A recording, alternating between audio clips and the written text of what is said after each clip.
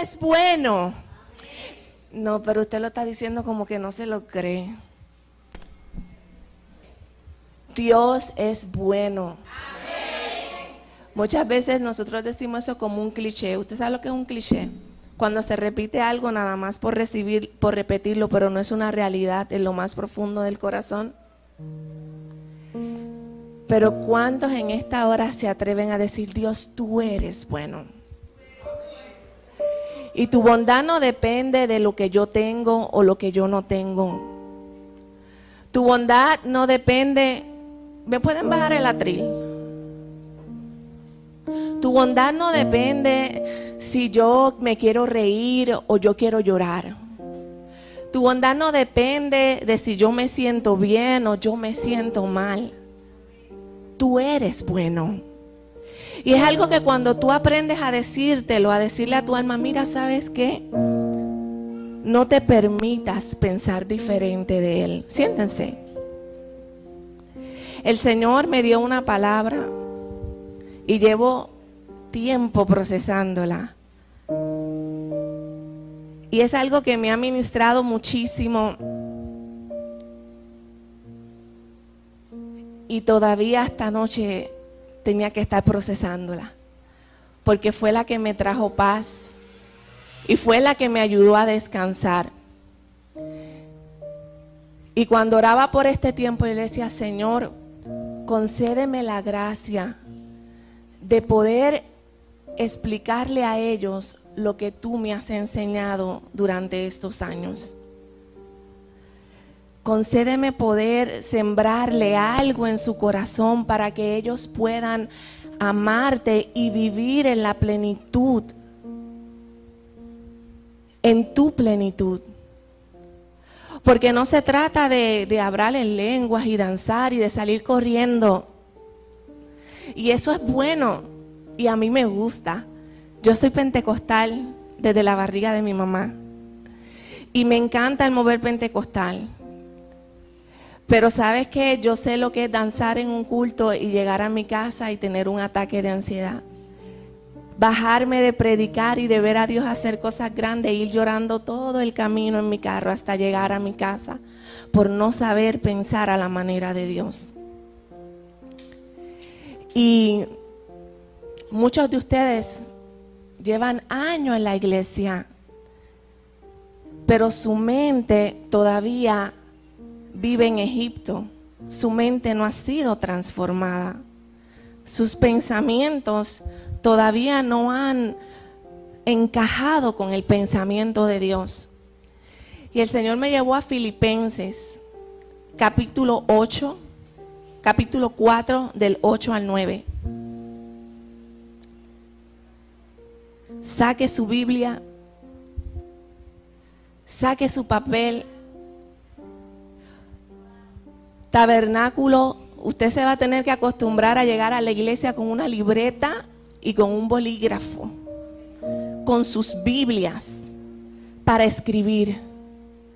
Porque el problema es que nosotros más o menos vamos a retener los primeros 20 minutos y después se le va a olvidar. Si usted no escribe, se le va a olvidar. Así que saque, pero no se entretenga los que van a sacar el celular para escribir. No se vea tentado a irse para WhatsApp, ¿ok? No se vea tentado a irse para allá. Usted no sabe que una palabra del Señor le puede transformar su vida para siempre. Entonces yo no pondría en riesgo una palabra del Señor. Por lo demás, hermanos, todo lo que es verdadero, todo lo honesto, todo lo justo, todo lo puro, todo lo amable, todo lo que es de buen nombre. Si hay virtud alguna, si algo digno de alabanza, en esto, ¿en qué? En esto pensad. Ahora se la voy a leer en la versión amplificada. Por lo demás, hermanos creyentes, ¿cuántos son creyentes aquí? ¿Usted cree en cualquier cosa o usted cree en Cristo y en su verdad? ¿Usted le cree más a su corazón que a la verdad de Cristo? Algunos me dicen que no. ¿Y por qué cuando el Señor te dice obedece y tu corazón te dice desobedece, tú le crees más a tu corazón que a Cristo?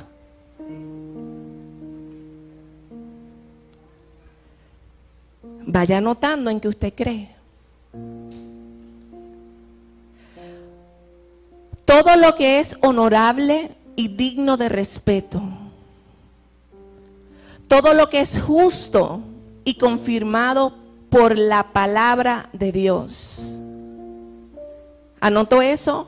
Todo lo que es justo y confirmado por la palabra de Dios. Todo lo que es puro y saludable. Todo lo que es amable y trae paz. Todo lo que es admirable y de buena reputación. Si hay alguna excelencia. Si hay algo digno de alabanza. Mire esto. Presta atención a esta parte. Pensad, Cristian, esto te va a ayudar mucho. Escúchalo. Pensad continuamente en estas cosas. Diga continuamente.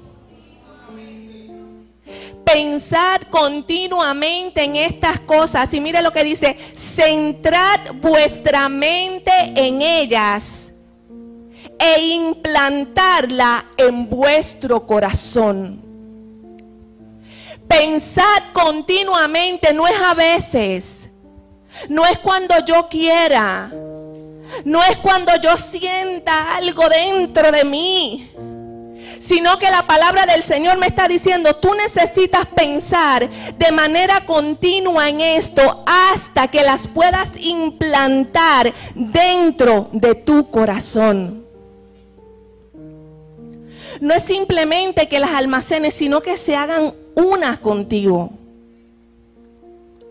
Lo que aprendisteis y recibisteis y oísteis de mí, practicad estas cosas en la vida diaria. ¿Qué tú estás practicando en tu vida diaria? ¿Cuáles son tus prácticas? ¿Practicas el amor? ¿Practicas el perdón? ¿Practicas la bondad? ¿Practicas el pasar por alto? ¿Qué tú estás practicando?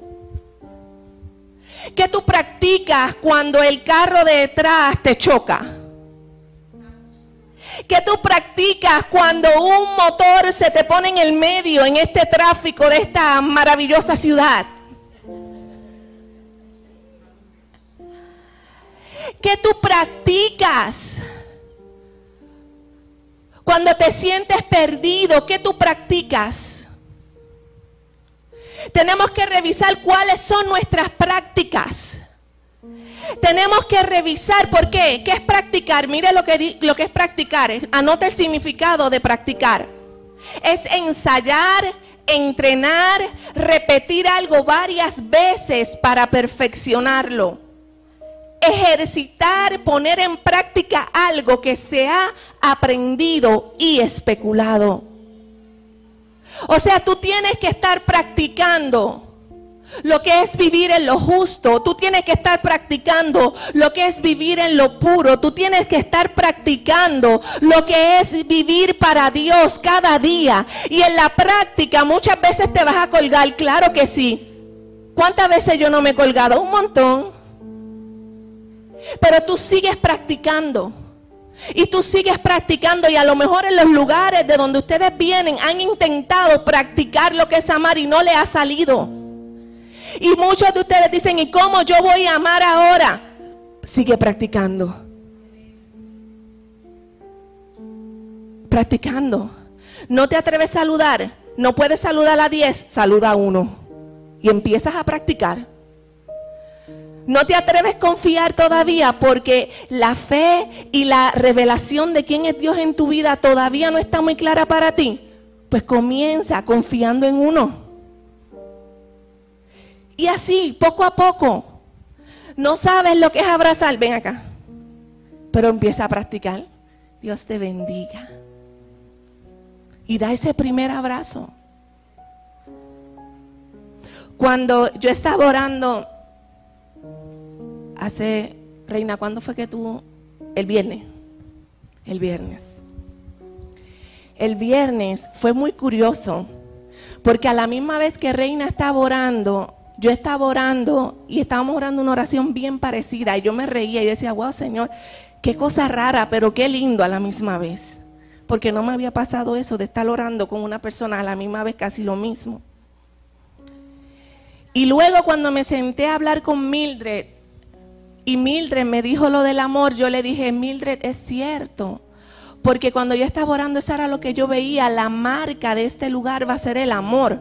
Ahora, ¿cómo procesamos eso de que la marca de este lugar es el amor? ¿Cómo yo sé que verdaderamente yo amo? Cuando me dan una buena insulta y me quedo ahí. ¿Cómo yo sé que verdaderamente yo amo? Cuando yo tengo las expectativas hasta allá arriba y me las tumban y me quedo en el mismo lugar. ¿Cómo yo sé que aprendí a amar? Cuando Yanilsa piensa diferente a mí, pero aunque argumentamos de un asunto, podemos irnos después allá a Adrián y tomarnos un frozen de fresa con limón. Y nos matamos en un argumento 5 minutos antes. Entonces nosotros vamos a ser todos procesados en amor. Los que estaremos en la sede a la distancia, ustedes que me están viendo a la distancia, y los que están aquí también vamos a ser procesados en amor. Cuando comencemos a argumentar en cosas que no entendamos, cuando la palabra comience a entrar en nuestros corazones y nosotros no encontremos cómo encajarla. Pero ¿qué tú vas a hacer? ¿Vas a salir corriendo? Tu mente te va a decir, ay, esto es más de lo mismo. Pero que el amor sea más fuerte que tus pensamientos. Tú vas a tener que comenzar a orar y a decirle, Señor, enséñame a mirar como tú miras. Enséñame a sentir como tú sientes. Enséñame a procesar desde tu mente y no desde mi engañoso corazón. Cuando tú comiences a hacer eso, ya tú vas a ver que su gracia va a venir sobre ti. Y su gracia misma te va a enseñar a ver, te va a enseñar a amar, te va a enseñar a confiar, te va a enseñar a abrirte a gente extraña que tú ni siquiera conoces. Y vas a ser libre de esos pensamientos que tan dolorosos pueden ser en momentos dados. Mire cómo lo dice esta otra versión. Finalmente, hermanos, apreciad todo lo que sea verdadero, noble, recto, limpio, amable, todo lo que merezca alabanza, suponga virtud o sea digno de elogio. Poned en práctica lo que habéis aprendido y recibido. Lo que en mí habéis visto y oído, ponedlo en práctica. Y el Dios de paz estará con vosotros. Y muchas veces nosotros decimos, Señor, ¿por qué yo no siento paz? Por cómo estás procesando acá arriba.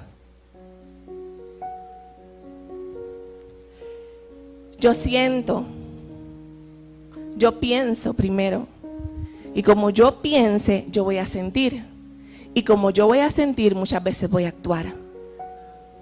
Pero como tú estás pensando con tu mente natural,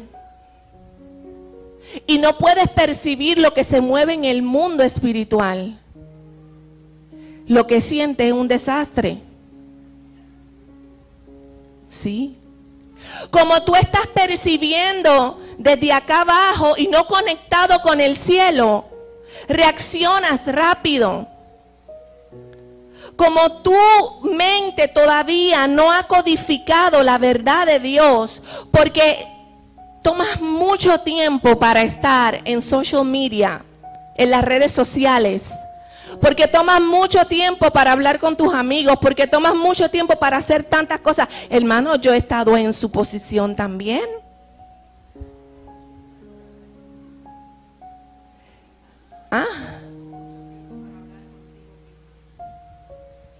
Porque tomas mucho tiempo para hablar contigo mismo. Y mire qué terrible es cuando uno habla con uno, porque uno no es un buen consejero para uno mismo. Pero no tomas tiempo para dejar que la palabra te hable a ti. Y muchas veces nosotros tenemos el descaro de nosotros querer hablarle a la palabra.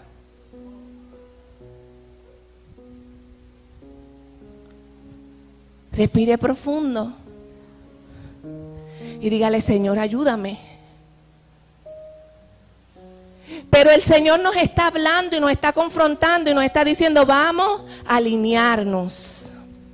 Vamos a dejar que sea la palabra ordenando nuestros pasos.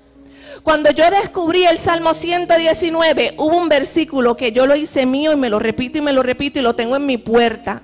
Y cada vez que me desalineo, que es muy a menudo en la semana, vuelvo a ese versículo.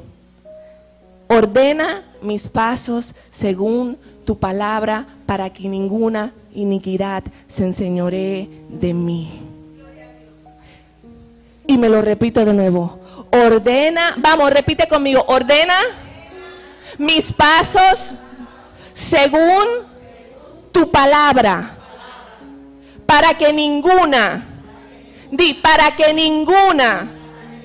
iniquidad se enseñoree de mí. Ahora tú tienes que abrir espacio para que la palabra entre en ti. Ustedes van a tener que tomar tiempo solamente en la palabra, para que la palabra pueda hacer espacio y pueda entrar y pueda ordenar y pueda poner las cosas en su sitio. Aleluya, escúchame lo que te estoy diciendo, porque a veces tú quieres buscar refugio y quieres que vengan aquí al altar y que te pongan la mano y que te hablan en lengua y que te revuelquen el pelo y que te tiren para atrás, pero tu vida no cambia. Sigues igual de odioso, sigues igual de maleducado, sigues igual de corajiento, sigues igual de celoso, sigues igual de chismoso, te pasas quemando a este, al otro, criticas a tu tío, criticas a tu papá, criticas a tu mamá, criticas la iglesia, nadie te ama, todos te odian y tú vives en una eterna desgracia. ¿Por qué? Porque tu mente está llena de basura y no de la palabra del Señor. Y cuando nuestra mente está llena de eso, eso es lo que nosotros vamos a producir. Y producimos de acuerdo a ¿qué? ¿A qué? ¿Cómo usted dijo, varón? A lo que tenemos y no a quien tenemos. Se lo voy a repetir porque yo creo que Celi lo agarró. Producimos de acuerdo a lo que tenemos, pero no de acuerdo a aquel que vive en ti. Y es como decirle: ¿sabes qué? Yo sé que tú vives en mí, pero quédate calladito, que yo prefiero procesar con lo que tengo acá arriba. Mire, nada más de decírselo, eso a mí me da temor. Se me aprieta el corazón nada más expresándole esto a ustedes. Porque nosotros muchas veces no somos sensatos. Y simplemente queremos actuar de acuerdo a lo que nosotros imaginamos, o sentimos, o creemos, o percibimos. Y nos estamos haciendo sordos a la voz de Él.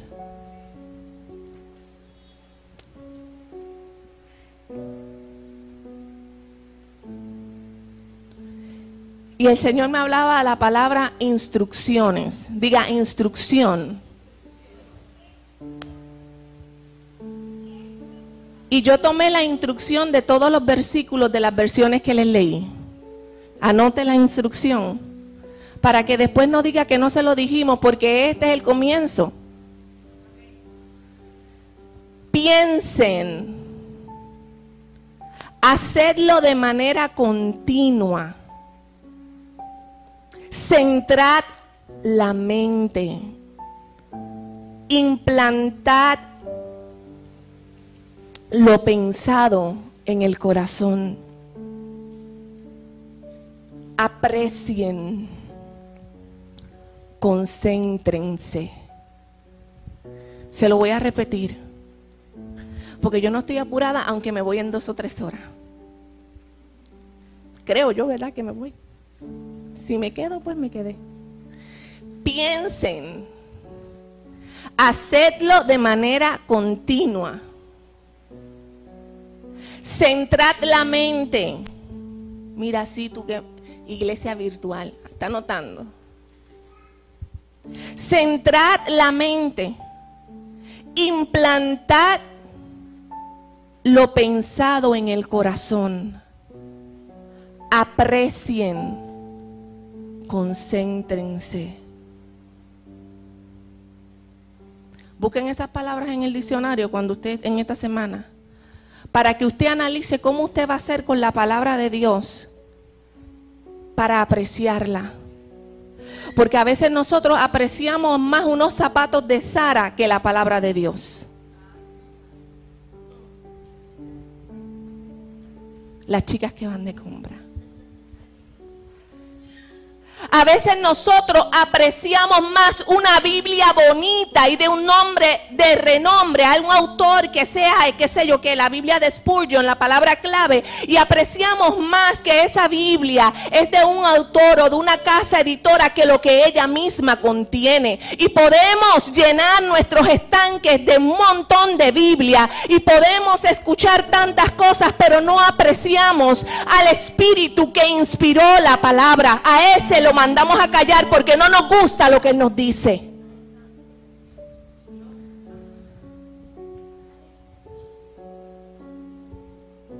Entonces nosotros nos tenemos que poner en nuestro sitio, porque estamos en un tiempo crucial para la iglesia del Señor Jesucristo.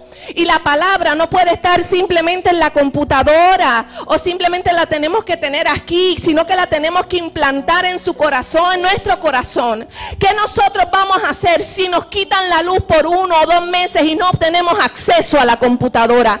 ¿Qué nosotros nos vamos a hacer si de repente nos quitan las Biblias? ¿Qué nosotros nos vamos a hacer si comienza una persecución cual nunca antes hemos visto? Si no tenemos la palabra de Dios implantada en nuestro corazón, si no nos ha importado lo que Él dice, y para nosotros es más importante lo que nosotros pensamos que lo que dice Él. Entonces usted tiene una asignación muy seria de hoy en adelante, y es buscar técnicas para memorizar esa palabra del Señor y vivirla. Usted memorice la que el Espíritu Santo le ayuda a vivirla. Nada más vaya a implantarla. Póngala de noche, mientras duerme. Su cerebro no duerme, él sigue procesando. Su espíritu no creo que duerma tampoco, él sigue procesando. A menos que usted esté en el sueño de la indiferencia, pero eso es otra predicación. ¿Qué usted va a hacer? Mire, cuando nosotros vamos a la palabra pensar, esto a mí me llamó mucho la atención. Porque esa palabra pensar viene del original, yo no sé si lo voy a decir bien porque yo no hablo griego, pero logizomai. Logizomai. Que quiere decir propiamente calcular, tomar en cuenta. Anote esto porque si no, no va a entender el final de la predicación. Dice, calcular, tomar en cuenta, contar, llegar a un balance final. razonar hasta llegar a una conclusión lógica.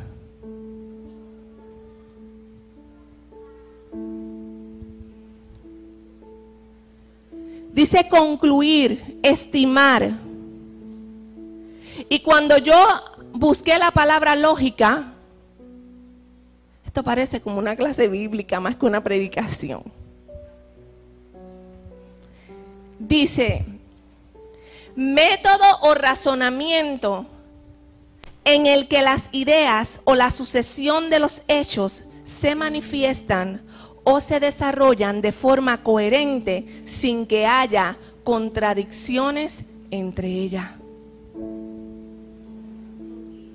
¿Y cuántas veces tú estás razonando en la mente? ¿Cuántas veces tú estás contradiciendo? Y hay como que una lucha dentro de tu corazón entre lo que es la verdad de Dios, entre lo que Dios quiere que tú pienses de una manera racional, pero tú no tienes tiempo para pensar de manera racional. Porque tú quieres leer la Biblia corriendo. Porque tú quieres escucharla simplemente mientras te bañas, mientras haces el desayuno, mientras haces tantas cosas. Y no te detienes a dejar que esa palabra verdaderamente comience a derribar argumentos que tú tienes en tu mente y en tu corazón. Pero nosotros somos muy rápidos con el mundo natural y no dedicamos tiempo al Señor. Y después nos volvemos locos, literal.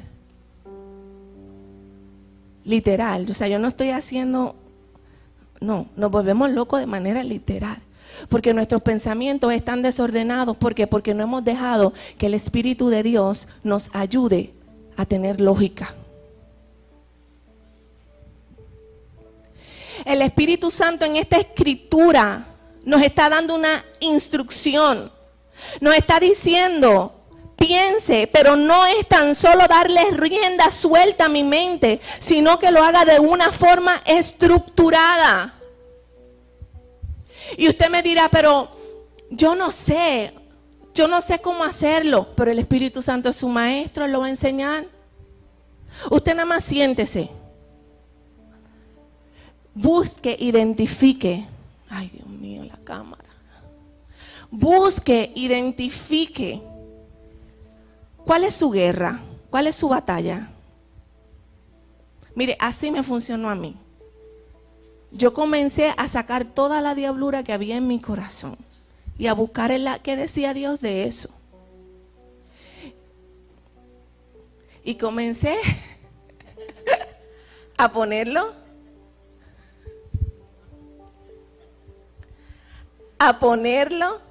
en mi Biblia,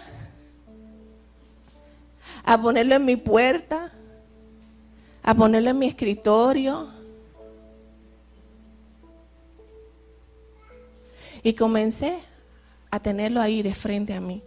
Las que han entrado a mi cuarto, saben que mi cuarto está lleno de papeles. Yo no tengo mucha decoración en mi cuarto es pequeño. En mi cuarto la única decoración que tiene es la pared de oración.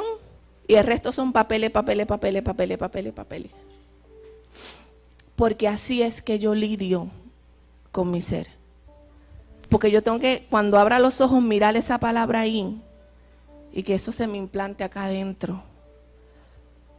Porque cuando me estoy a veces volviendo loca, tengo que mirar a la puerta. Y decir, todo va a estar bien.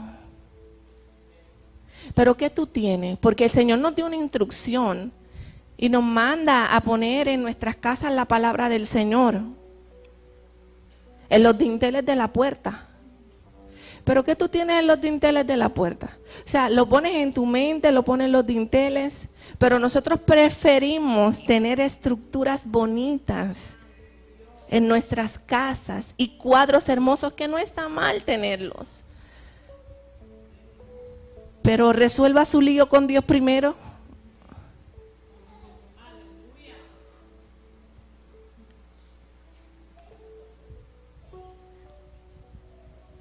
Yo no vine a jugar con las emociones de ustedes en esta mañana.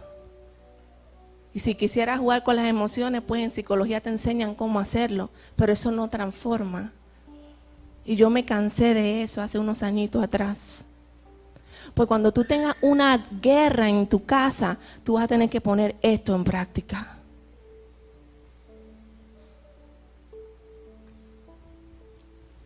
¿En qué tengo que pensar? ¿En qué tengo que centrarme? ¿Qué tengo que analizar? ¿Qué tengo que implantar en mi corazón? Dice 6 cosas. Dice lo verdadero, lo honesto y digno de respeto, lo justo y confirmado por la palabra de Dios, lo puro, lo amable y trae paz, y lo de buena reputación y de virtud. Se lo voy a repetir para los estudiantes que están anotando. Está bien, hoy es su primer culto formal. El domingo que viene todos traen su bolígrafo.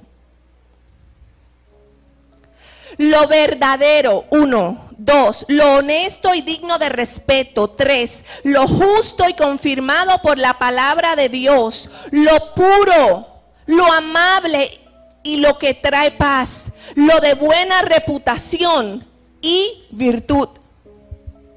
Muchas veces tú te frustras porque tú quieres ver los cambios rápido. Oh, yo me frustraba también. Yo quería ver los cambios rápido. Yo entré a la primera escuela del corazón y yo pensaba que después de esa primera escuela del corazón yo iba a estar bien, y no, me tomó 1 escuela, 2 escuelas, 3 escuelas, 4 escuelas, 5 escuelas y 2 años en Yetter. Y todavía no lo he logrado. Pero muchas veces nosotros estamos tan rápido que no tomamos tiempo para eso que está diciendo la palabra del Señor.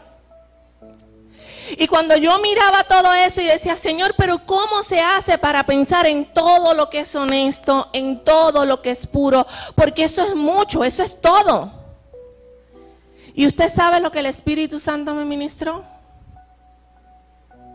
Se lo voy a buscar. Le voy a dar el versículo. Efesios 1, 22 al 23. Dios ha puesto todo bajo la autoridad. Se lo voy a leer de nuevo, espérate, vamos a empezar. Dios ha puesto todo bajo la autoridad de Cristo, a quien hizo la cabeza de todas las cosas para beneficio de la iglesia. Y la iglesia es el cuerpo de Cristo, y Él la completa y la llena. Y también es quien da plenitud a todas las cosas, en todas las partes, en su presencia. Y cuando yo vi eso, yo dije, ya entendí. Entonces mis pensamientos en quien tienen que estar es directamente en Cristo, porque Él es el todo. Yo tengo que comenzar a pensar en todo lo que es de Él. Él es puro. Si usted va a 1 de Juan 3:5 dice, y sabéis que Él apareció para quitar nuestros pecados y no hay pecado en Él. Cuando tú comienzas a mirar eso, tú dices, wow, Señor, yo estaba tan roto, tan sucio, pero tú eres tan puro, tan santo, que tú me viniste a rescatar, tú me viniste a ver, y tú comienzas a cobrar ánimo, y tu mente comienza a liberarse de la culpa al verlo a Él, santificar tu vida, al verlo a Él, transformarte. Aleluya. Dice la palabra del Señor en Hebreos capítulo 7 versículo 26, porque tal sumo sacerdote nos convenía, santo, inocente, sin mancha, apartado de los pecadores y hecho más sublime que los cielos. Gloria al Señor. Aleluya. Cuando tú comienzas a decirte, wow, yo no podía entrar al lugar santísimo, pero Él me abrió entrada. Por Él yo puedo estar en la presencia del Señor. Por Él yo cobro vida. En Él yo cobro vida. Ya yo no tengo que esperar que alguien vaya a averiguar lo que Dios quiere decirme ahora. A través de Cristo yo tengo acceso a su voz.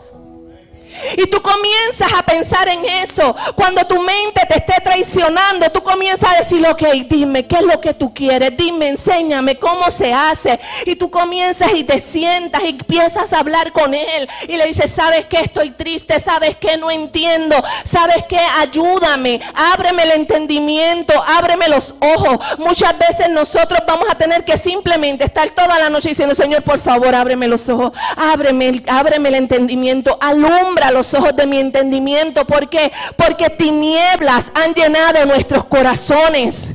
Porque muchas veces eso es lo que hace las marcas, las heridas, el dolor. Crean nubes de tinieblas que no te dejan ver la verdad de Dios. Nubes de tinieblas que no te dejan ver a Cristo.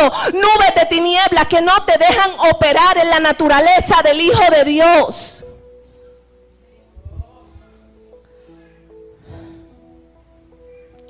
Mira a Cristo. Cuando tú te sientas perdido, mira a Cristo. Él dijo, yo soy el camino, yo soy la verdad, yo soy la vida. Cuando tú te sientas que te estás muriendo, dile, pero que tú dijiste que eres la vida. Ayúdame a entenderlo. Tú no se lo dices a Él que para darle una orden, sino tú procesas con Él la palabra. Dios es real, ¿sabe? Él no es un cuento de camino. Cuando nos ponemos a mirar a Cristo y vemos su eternidad, Juan 1:1, en el principio ya existía el Verbo, y el Verbo estaba con Dios, y el Verbo era Dios. Hebreos 1 del 2 a 3. Cristo existía desde antes de la creación del universo y continúa existiendo a la derecha de la majestad en las alturas. Tú comienzas a decir, Señor, para ti no hay nada oculto. Tú sabías esto que estaba pasando. Tu mano está conmigo. Y tú comienzas a procesar eso en Dios. Y no te limites a lo que tú vas a recibir aquí una vez a la semana. Cuando se tiran las estadísticas de las iglesias, la mayoría de las personas no estudian la Biblia más de 30 minutos. Yo no voy a hacer una encuesta aquí ahora, no se preocupe. A lo mejor le puedo mandar una en el chat para ver cómo está la cosa, pero la mayoría. Y ese es el peligro, sí. Porque tú no puedes depender del mensaje del domingo. Tú necesitas, tú desayunas todos los días. Menos si estás en ayuno y en silicio. Aquí hemos estado en un silicio, en una humillación a Mildred. Mentira. Hemos comido, hermano. Yo creo que yo voy como con 30 libras. No, estoy exagerando, como 5. Pero muchas veces nosotros, muchas veces nosotros desayunamos, almorzamos, cenamos para alimentar este cuerpo que es mortal. Pero ¿y tu espíritu? ¿Y tu alma? ¿Qué tú le estás dando a tu alma? Hay muchos de ustedes que su alma está diciendo, me estoy muriendo, tengo hambre, dame de comer, me estoy muriendo, me estoy deshidratando, no tengo agua. Yo no sé si usted puede por un momento decirle, Señor, sensibilízame. Porque muchas veces el dolor nos pone duros. Nos pone tan duro que no somos sensibles a la verdad del Señor. Y es como que se predica, pero la palabra pasa así por encima. Porque tu mente no está en la palabra. Porque no has aprendido a deleitarte en quién es Él. Pero eso se aprende, buena noticia, se puede aprender. Y ustedes van a aprender. Gloria a Dios por los 20 que dijeron amén, pero estamos bien porque si hay 20, esos 20 influyen 20 más. Voy a volverlo a decir. Ustedes van a aprender. Dios los trajo no a una estructura, sino a una escuela. Una escuela para que usted aprenda a ser discípulo del Señor Jesucristo. Para que aprenda a enamorarse de Él. Para que en usted sea verdad. Esa palabra que dice: y amarás al Señor tu Dios con todo tu corazón, con toda tu fuerza, con toda tu alma, con toda tu mente, y como Cristo me le añadió, y a tu prójimo. Ay, como usted que está empezando a encenderse, ¿verdad? Y le bajé de una. Ya estábamos allá arriba, ya habían algunos que iban a empezar a hablar en lengua. Y a tu prójimo como a ti mismo. Yo tengo que amarlo a él como a mí misma. Yo tengo que amarlo a él. Tú eres capaz de amarlo a él como a ti mismo. Tú eres capaz de que cuando lo veas en el suelo decirle: vente, manito, te vamos a levantar. Tú eres capaz de llorar con el que está llorando. Varón, tú eres capaz de amar a aquel que no se viste como tú. Tú eres capaz de estar con esas boquitas que son tan duras que cuando hablas tú sientes que te están partiendo el alma. Porque eso es lo que vamos a aprender en esta iglesia: amarnos. No nos podemos cambiar. Tenemos que amarnos. Yo le puse en el chat las instrucciones que dio Dios el primer día. ¿Cuántos de ustedes ya miraron a su alrededor cuando llegaron a ver si falta uno de los que estaban el domingo pasado aquí? A ver, ¿quién falta? Mire que yo sé ya 2 o 3 nombres de los que no están aquí, que estaban el domingo pasado. Y usted se dio cuenta ya. Porque Dios dijo el domingo pasado que nosotros teníamos que estar pendiente al que faltara para después escribirle y preguntarle qué le pasó. Y yo nada más te puedo decir como 2 o 3 personas que yo no veo aquí, que estaban el domingo pasado. Y una de ellas sé que está enferma. Vamos a ver si a ella le llegan que sea una llamada, y está en el chat. Cristo, se trata de Él. Sal de aquí hoy con todo tu ser, rogándole al Padre que te permita ver a Jesús. Yo una vez me desesperé y yo escuché el testimonio de su pastora y yo me frustré. Y yo decía: oh, claro, ya se la hace bien fácil porque ella dice que vio sus ojos y vio su mirada y toda esa cosa. Y yo muchas veces a ella misma le cuestionaba y le decía: no, a ti se te hace bien fácil porque tú viste a Cristo. Pero sabes que en estos días el Señor me reprendió. Celi, el Señor me reprendió. Porque yo quería una experiencia así. Pero yo no estaba mirando a Cristo en Mildred. Yo no estaba mirando a Cristo en Celide, ¿verdad? En Celide. Yo no estaba mirando a Cristo en Reina. Yo no estaba mirando a Cristo en Cristian. Yo no estaba mirando a Cristo en cómo tú te llamas, muchacho que está allá atrás. Tú. En José. Yo estaba empeñada en una experiencia sensorial porque yo decía, es que si yo veo tus ojos, yo voy a cambiar.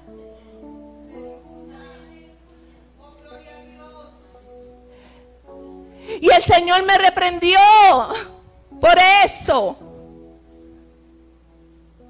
Y muchas veces usted quiere una experiencia sensorial, pero no se está dando cuenta de Cristo en la vida de su hermano, porque usted está más entretenido en mirar los defectos de su hermano que el Cristo que habita dentro de él. Estamos muy entretenidos mirando de que si ella tiene trenza, de que esta se alisó, que la otra es rubia, que este vino con el mismo pantalón toda la semana, o este tiene el mismo zapato, o este tiene... Y nosotros estamos tan entretenidos y no estamos viendo a Cristo y no estamos tratando a nuestros hermanos como trataríamos a Cristo. Los estamos tratando como si fueran cualquier cosa y así no se puede, amado tabernáculo. Nosotros tenemos que centrar nuestra mirada, nuestra mente, implantar en nuestro corazón la verdad de Cristo.